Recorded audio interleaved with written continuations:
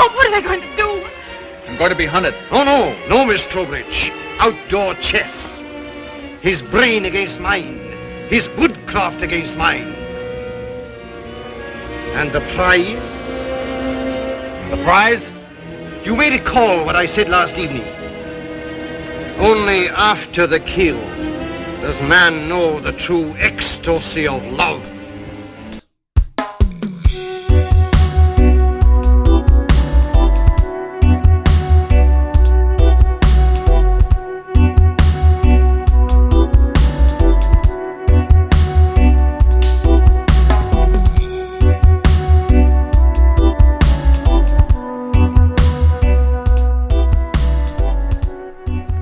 Hello and welcome to the GoldenAgeHorror.com podcast. This week is episode 18, The Most Dangerous Game.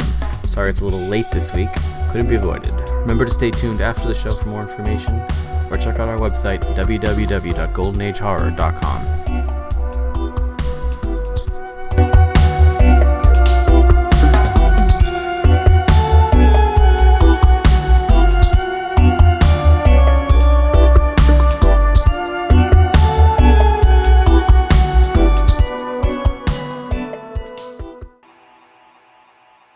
Alright, so let's talk about The Most Dangerous Game, which is a 1932 film directed by Irving Pichel and Ernest B. Schoedsack, starring Fay Wray, Joel McCrea, and Leslie Banks. I wish my name was Schoedsack.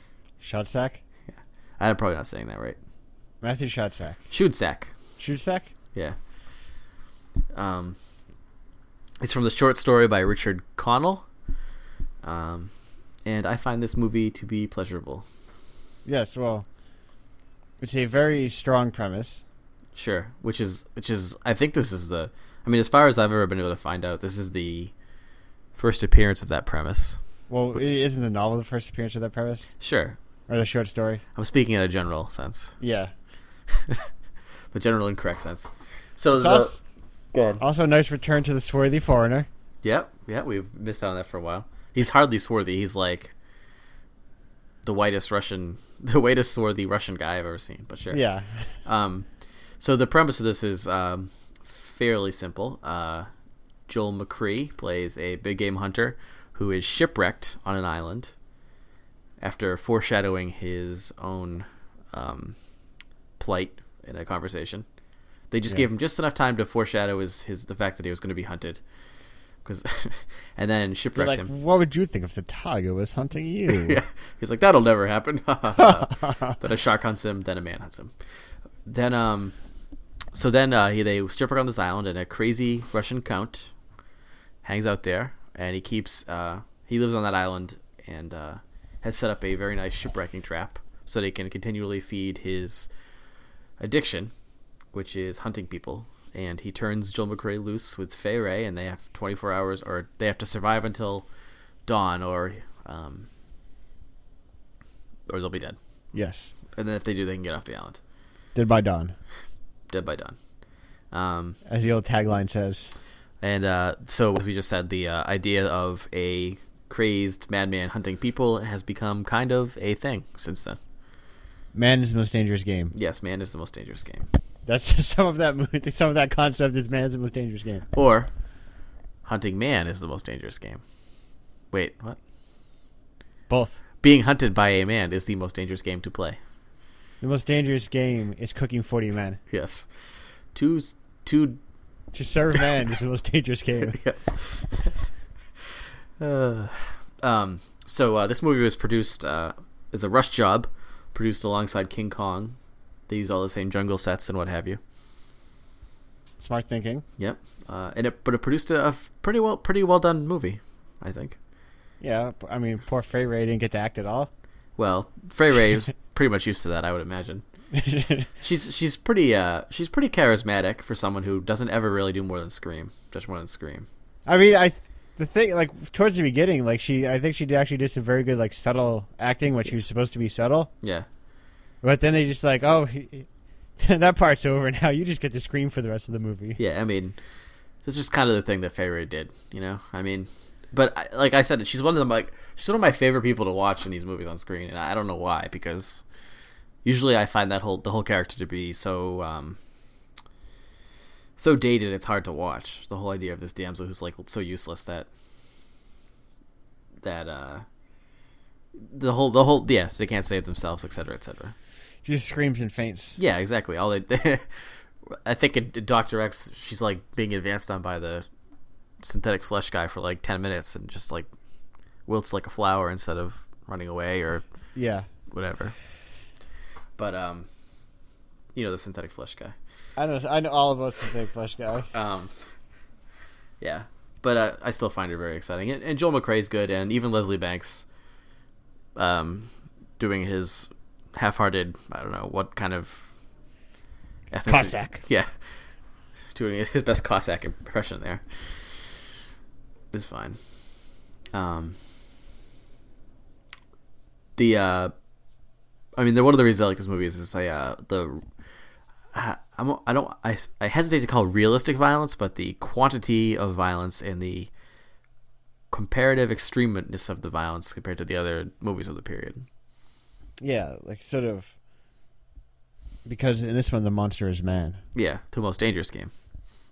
No. The most dangerous game is man. And this one, that's a different man. Oh, okay.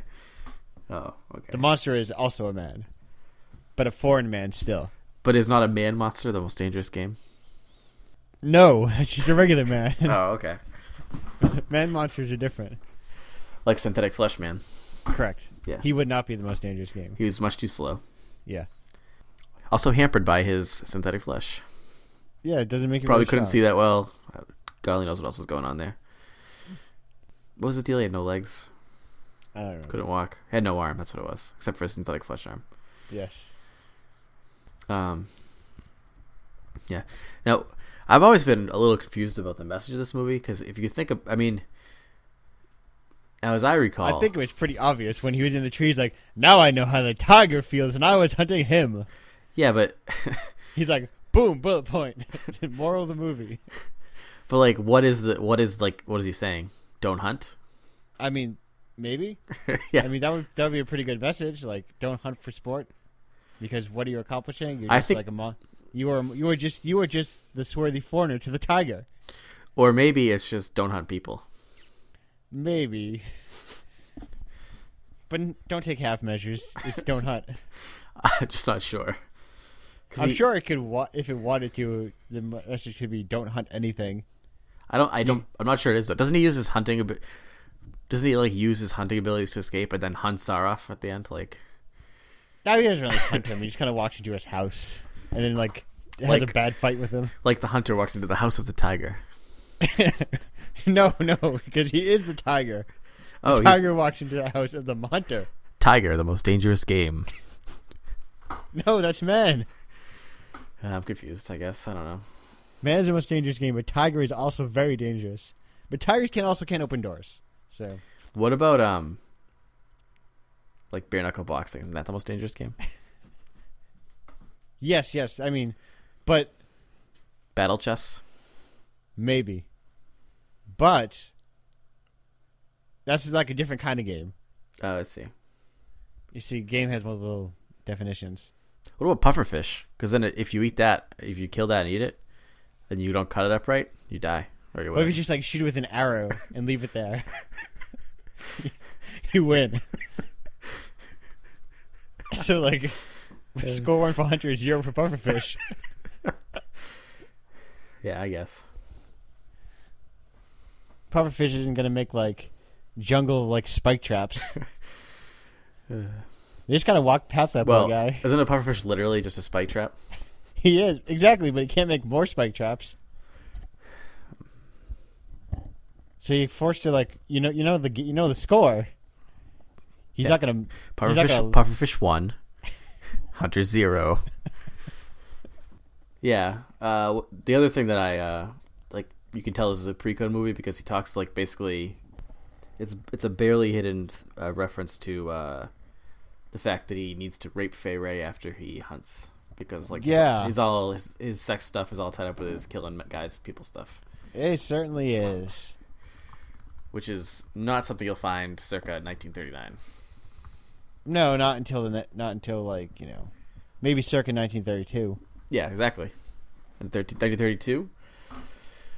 weird sex stuff and other what have you. Synthetic flesh, cannibals. Man is the most dangerous monster. Man is the most dangerous monster. We're still on that, huh? Also, I think there's a lot of racism in this movie. I don't remember. I feel like there's a lot of references to savages. Talking about Russians? Talking about Russians and talking about, like, I think he's like, I visited these lands where the native savages took care of these problems like this. Mm. Yeah, I mean, what can you do? There's a little touch of that white supremacy going on. The rest of the world is uncivilized.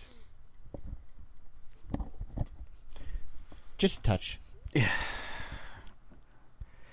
Enough to make you mind, you're like, oh, this movie's made a long time ago. I suppose this movie didn't strike me as, like, the most righteous thing I've seen from the 30s. No, it wasn't. No, it was very subtle. Like, it was very casual racism. Yeah. That would be the Mask of Fu Manchu. Yeah, I was going to say. I mean, see, it's not overt, like, terrible racism. It's just casual racism. Mm-hmm. They're not making a point of it. They aren't hating them. It's just how they feel about things, you know? Yeah. Yep. That's just the way of the world. Yeah, so this movie is kind of silly, but also, like, very entertaining, suspenseful. And some pretty good performances in there. I mean, made me think a lot about actresses at the time and wonder, like, if they were just like, when do I get to be in a real movie? Well, I'm sure, like, you're watching B pictures, you know? There's plenty of... Where I'm not going to go back and watch all the old melodramas and things where they get to act. Where they get to actually act? Well, I don't know how much... I mean, it's a sliding scale, but yes, I suppose. I mean, this film was selected by the Criterion Collection. Yeah. Mainly, I think, for its cultural significance and less so for its... theatrical significance? Yeah. But, like, you're watching when he's... The pre-talking scenes, like she clearly act. She was doing a very good job. Oh, Fay Wray? Yeah, I really liked, like, the way she was sort of, like, her slight nudges and...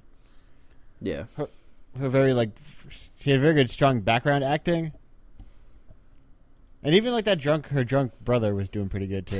Yeah, I actually forgot all about that part. But he's pretty funny. Like, that whole scene, I think, was pretty well acted. Yeah. Bad Russian accent aside. Mm. Yeah, I mean, I don't... It feels to me like he's not even doing... It's just doing the old movie thing where he's just like, they're just going to call me Count Zaroff and my, like... I'm going to have weird makeup on, but I'm not going to attempt in any other way to be a Russian person. He's just going to put on an affected voice. Yeah.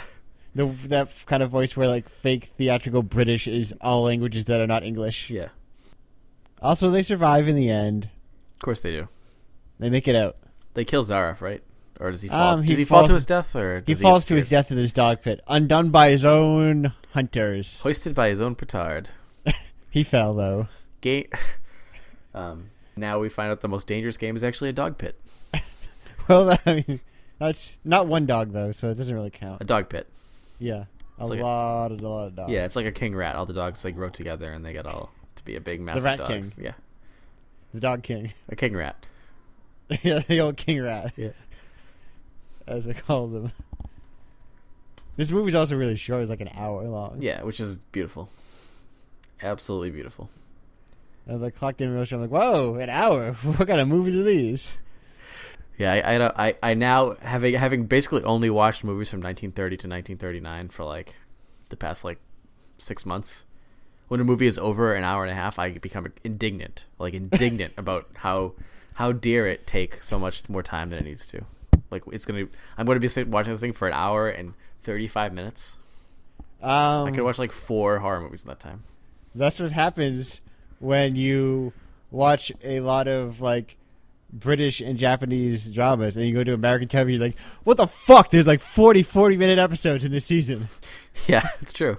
I watched an entire series that were 24, 30-minute episodes. And that's the whole show. This fucking season. There's 7 of these seasons. Yeah, there are a lot of shows that could be improved by having a shorter season length. And a shorter episode length. Yep. Buffy the Vampire Slayer. Buffy the Vampire Slayer was the main one. I was like, there's like 22 episodes in every one of these seasons. They're all 40 minutes long. They don't need to be 40 minutes long. They could be a trim 22. Yeah, 20 like 4 22-minute episodes each year. Yeah. Just Buffy interacting with the cast occasionally, and shots the like interstitials of the main antagonist's plan. Yeah. And then every monster of the week can be excised, basically. I mean, I think the Monster of the Week was some of the stronger stuff in that show, but you know. Well, there was a monster every week. Yeah. A lot of Maybe of those weeks could be. They could have excised like the part where she became a caveman. Yeah. Yeah. I mean, a lot of those weeks could have been cut. and basically any of those Monster of the Week shows, I think that's a show right there, like the X-Files, Fringe. I'm sure there's other ones.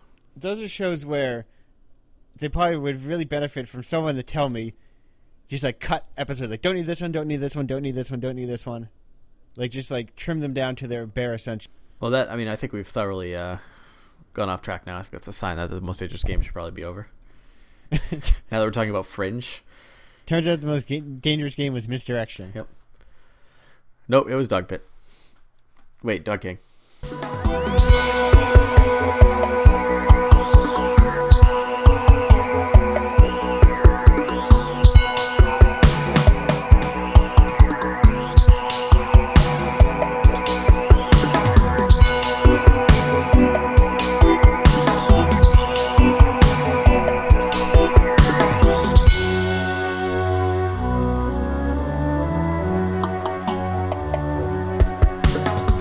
Thanks for listening to episode 18 of the GoldenAgeHorror.com podcast. Visit our website, www.goldenagehorror.com, for more information, articles, and show notes. My first ebook is out on Amazon. It's called All Godless Here. If you liked our podcast, you can leave us a rating or review on iTunes. If you don't want to miss an episode, subscribe to us on iTunes, join our mailing list at our website, or like us on Facebook at facebook.com/allgodlesshere. You can follow me on Twitter at The Water Method, or Andrew at Pizza Pranks. Andrew's website is www.pizzapranks.com. Our theme music is The Swan Lake Dove by Dubology. And next week we're talking about the Island of Lost Souls. Thanks for listening. Again, www.goldenagehorror.com.